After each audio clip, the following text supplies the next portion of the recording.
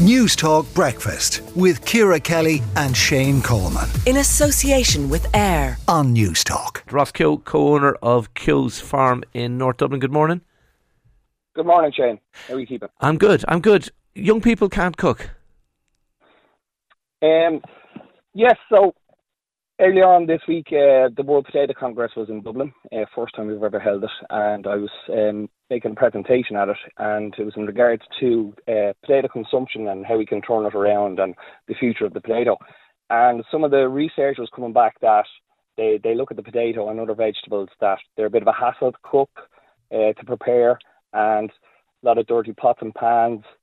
And it's not just in Ireland, it's in the UK. The same data pretty much tells you the same story from the UK. And when you look at it, and you stand back, are we giving them the actual, are we giving the youth of today the tools they need to be able to cook healthy, nutritious meals for themselves going forward? And I don't think we actually are. So we don't have home economics in school.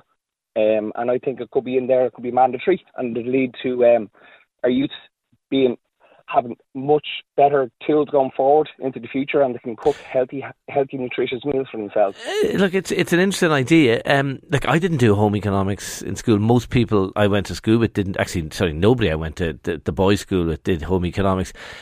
We all kind of learned to cook at some stage. I went to Dublin not even knowing how to cook a potato. I remember ringing my mother and asking her how you cook a potato. It's embarrassing to say it now, but you learned, and I muddled through and I got by. Will that not happen with this generation, do you think?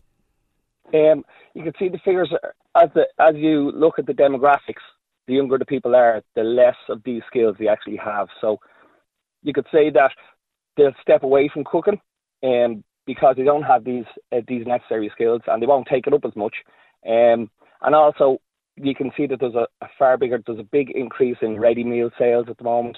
A lot of takeaways, and it can only be beneficial for our country and our people going forward if we're cooking good, healthy, nutritious meals for ourselves, and you have these skills going forward to cook these meals for your families. Okay, are you a good cook?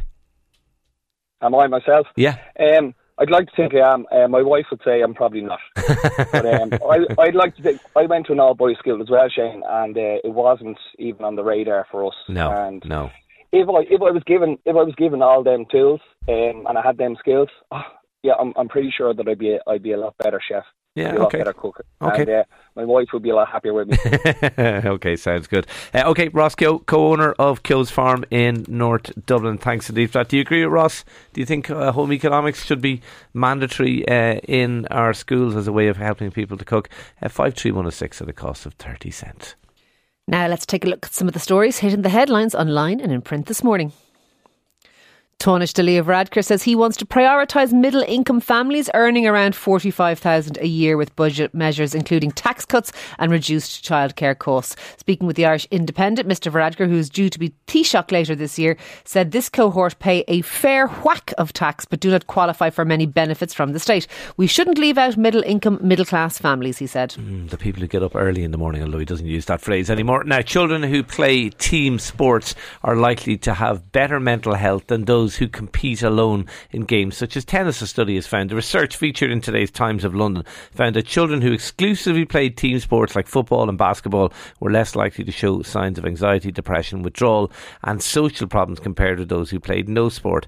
A second finding came as more of a surprise. Children who played only individual sports like gymnastics and tennis appeared to have poorer mental health than those who took part in no organised sport at all. Quite extraordinary. Goodness, that is a surprising stat. And finally, also in the Times of London this morning, we learn about United Nations advisor Vincent Dumenzel, who is calling for a rebranding of seaweed, which he describes as the greatest untapped resource on the planet. He says it's not something unwanted and is calling for it to be renamed a sea vegetable to give credit to how delicious it could be. Meanwhile, Canadian researchers have also found that eating a fillet of oily fish each day helps to lower blood pressure and stave off heart disease. We should just go foraging along the seashore, Shane Coleman. Seafood diet. You know my seafood joke. Seafood, and I eat it.